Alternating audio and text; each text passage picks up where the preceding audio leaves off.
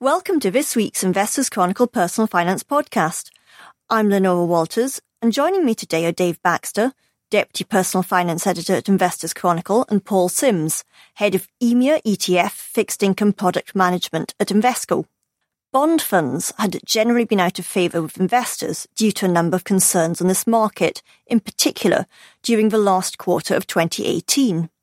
But by the second quarter of this year, investors appeared to be back in love with bonds, with net inflows into funds focused on this asset of $4.8 billion during this period, and in June alone, $2.4 billion. Dave, you've been looking at this. Why have bond funds found favour again with investors? Hi, Leonora. A lot of it seems to be linked to monetary policy. Bonds tend to perform badly when interest rates rise because, in part, their yields simply look less attractive to investors. Go back to, say, October last year, the Federal Reserve in the US was looking at more aggressively raising rates, and that was unnerving bond investors slightly. But since the beginning of 2019, the Federal Reserve and other central banks have generally eased off in their rhetoric. They've signalled they'll be doing less raising rates. And we've now had, in July, the Fed cut rates for the first time in around a decade. So that's basically meant that the conditions are much more benign for bond investors. Now, there's different types of bond funds. I mean, which ones have investors been particularly keen on? Most of the bond fund sectors have done quite well in June. You've seen, for example, sterling corporate bond sector, which invests in kind of higher quality but lower yielding corporate debt. They've done quite well. You've also seen the likes of government bond funds have done well. But the real standout has been the sterling strategic bond sector. So in June, they took in £1.1 billion in terms of net sales, which is huge. It's really rare that fund sectors take in more than $1 billion. So they've been the obvious beneficiary. What exactly are strategic bond funds, and why do investors like them so much? They're often described as go-anywhere bond funds because they're entirely flexible. Say, for example, a corporate bond fund is limited mainly to, as you'd expect, investing in corporate bonds. But a strategic bond fund can go all over the bond universe. So it can buy corporate bonds, it can buy some of the riskier bonds that yield more but potentially are more likely to default on their debt. But it can also go much more defensive. It can buy things like government bonds and generally higher quality debt. So they just have a much broader remit compared with any other bond product. What are strategic bond funds investing in at the moment to deal with challenges facing the bond market? It's an interesting one. This isn't an entirely exhaustive analysis, but if you look at some of the bigger, more popular strategic bond funds, they have generally been going a lot more cautious.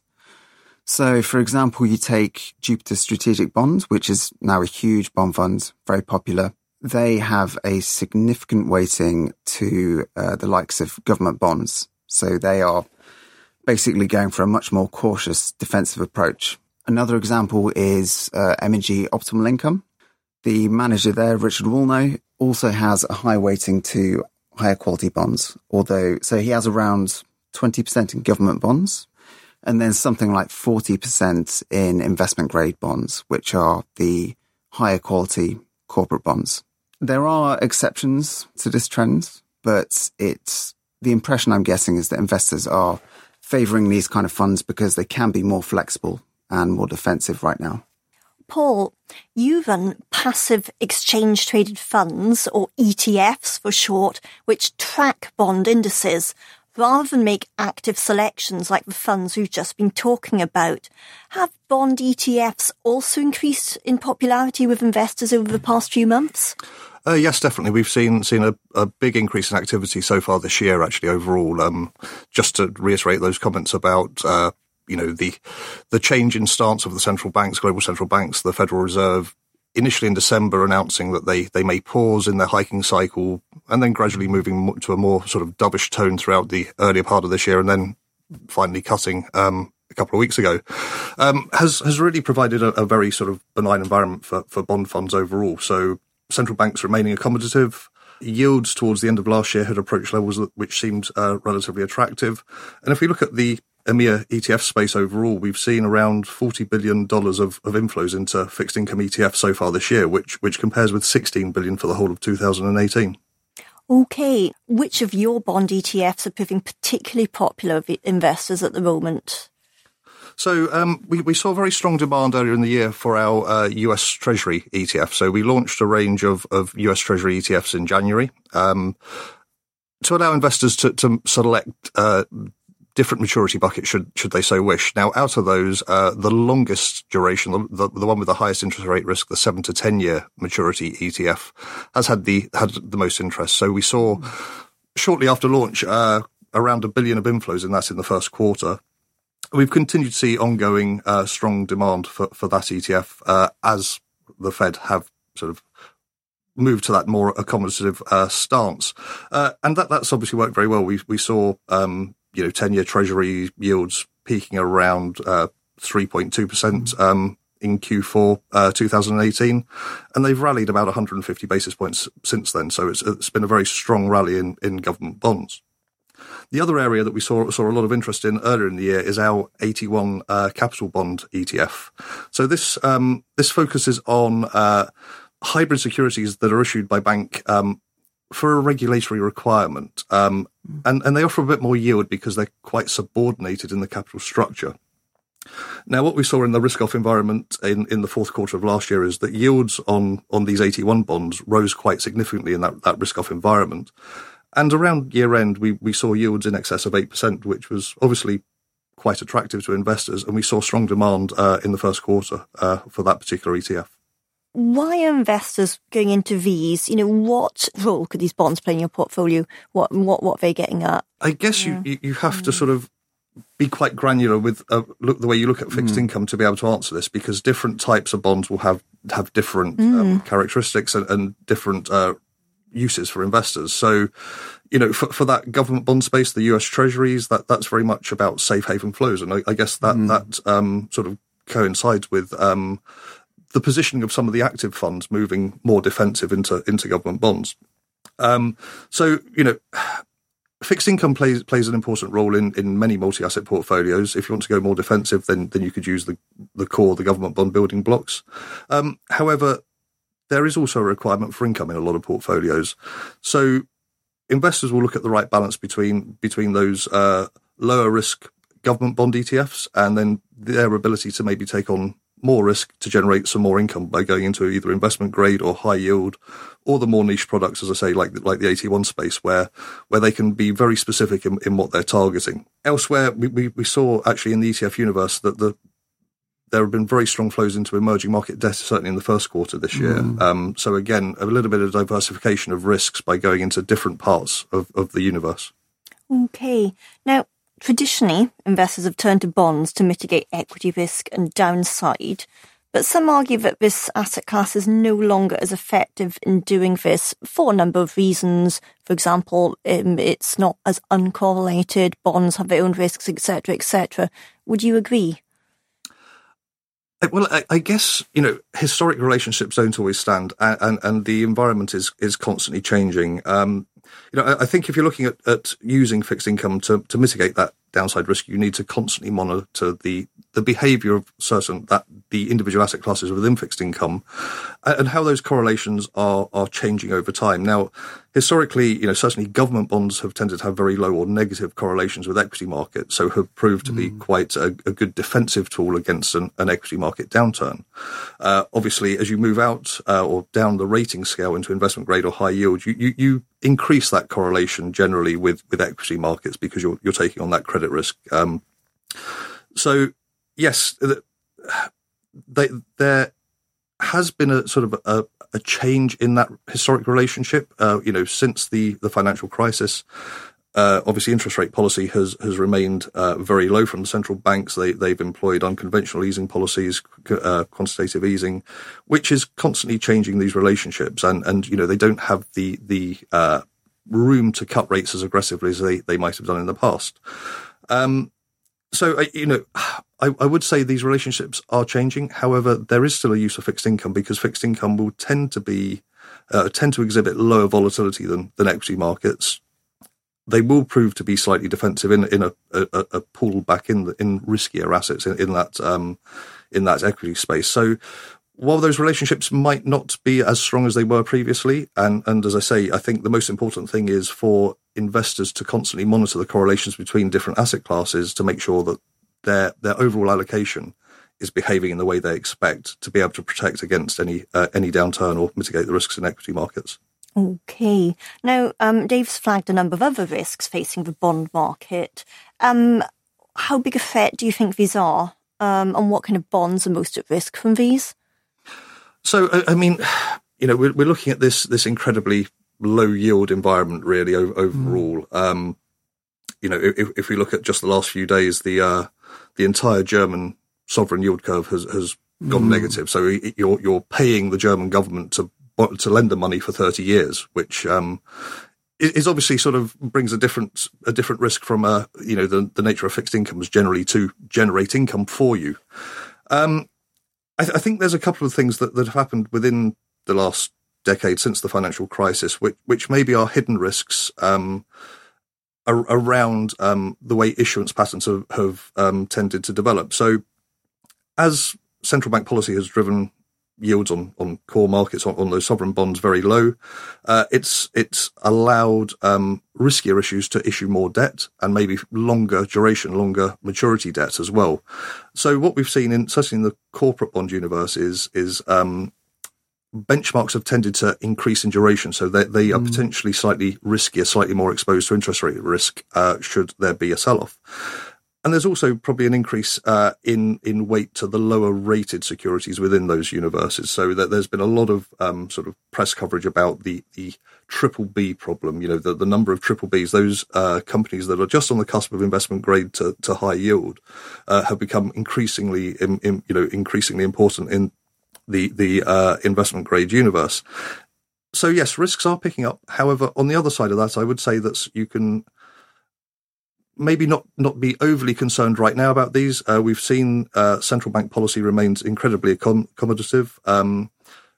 Overall, while we remain in a sort of a low unemployment environment, inflation isn't really picking up and concerning central banks. And as we've just mentioned, actually central banks have moved to a more dovish stance over the last 6 months.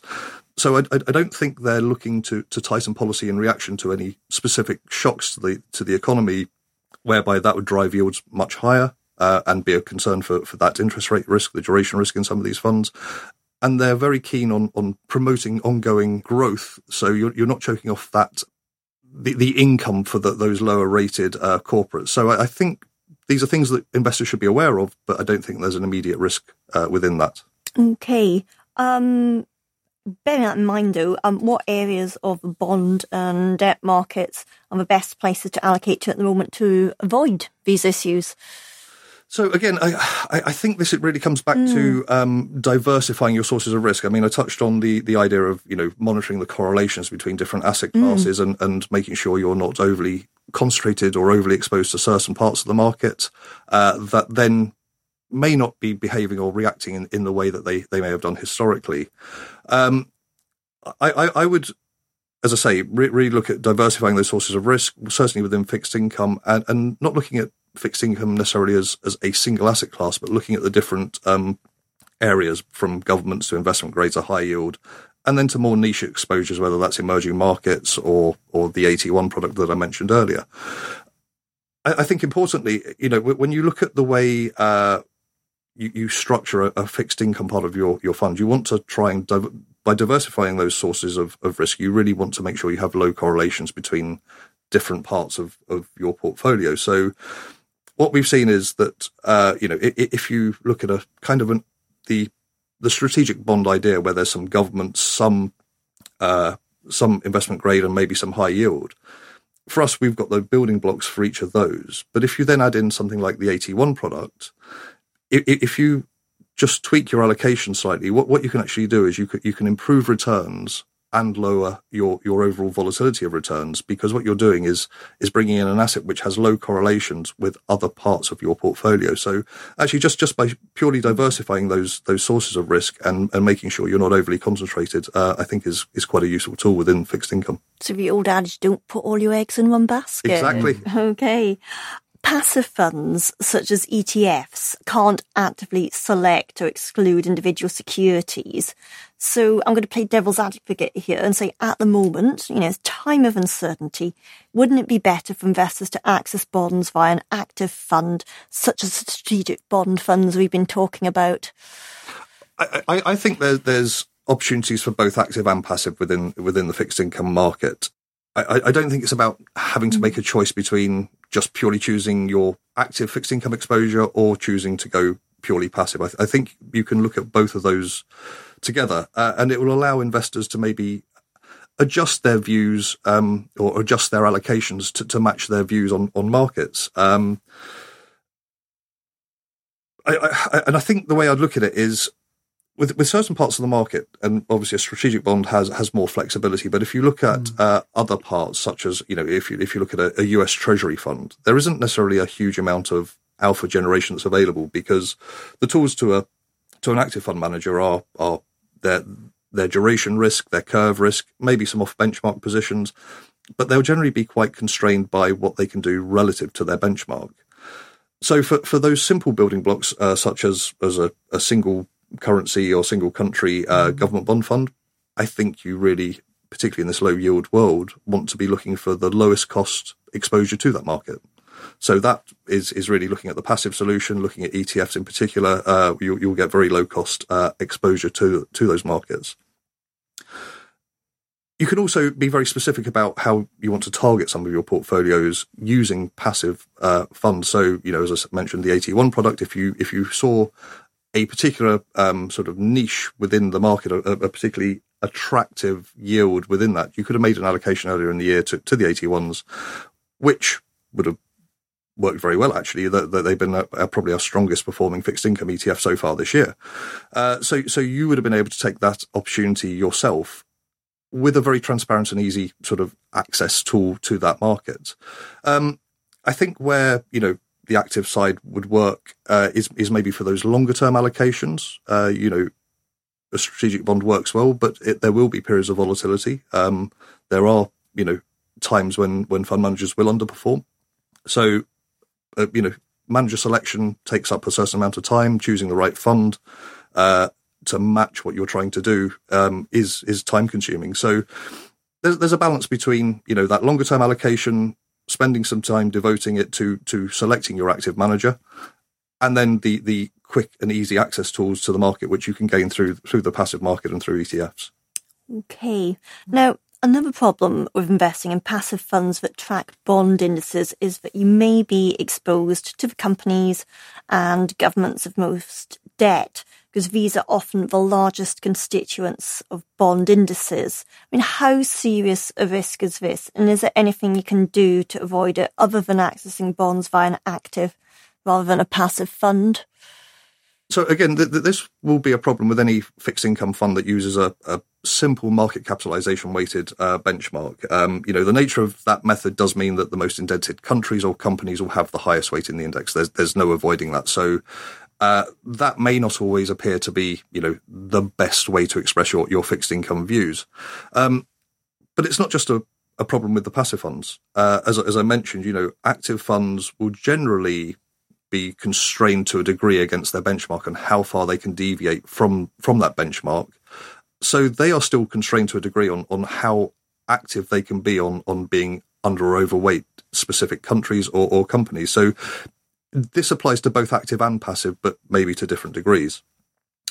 There are certain things you can do to mitigate some of those risks. Now, the way we design all of our ETF products within EMEA is to meet the UCITS diversification requirements. That does avoid unnecessary concentration in the largest issuers.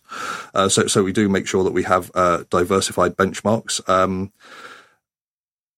But you also have to be aware that the more you deviate from market capitalization weights, you can introduce other problems. So by reducing the weights in the largest countries or companies and increasing the weight into the smaller companies or countries, you're tending to move your allocation to bonds with lower liquidity. There is a correlation between the amount of debt outstanding and generally the liquidity within that market. So you have to be careful on how far you go down that route, because you might find that you are actually introducing another risk by actually owning a lot of bonds in companies or countries that don't trade very easily. So there's an ongoing sort of monitoring of that you need to do. Now there are other ways that you can mitigate that risk. So, for example, we have an emerging market debt, local currency emerging market debt ETF, which is managed by PIMCO. Now, that uses a GDP-weighted benchmark. So that avoids, the allocating to the most indebted countries and is trying to gain access to the emerging market growth story. For our Fallen Angels product, which invests in bonds that have been downgraded from investment grade to sub-investment grade, we use a time-weighted methodology. So again, there are ways of looking at this to try and ensure you aren't being too concentrated in those most highly indebted countries or companies. Okay, now I suppose I've been looking at the risks of bond ETFs, but turn to the positive. What are the main arguments in favour of accessing bonds via passive fund? So I would start, firstly, is that passively managed funds tend to have lower fees than actively managed funds. So your starting point in a low yield world is that low cost exposure.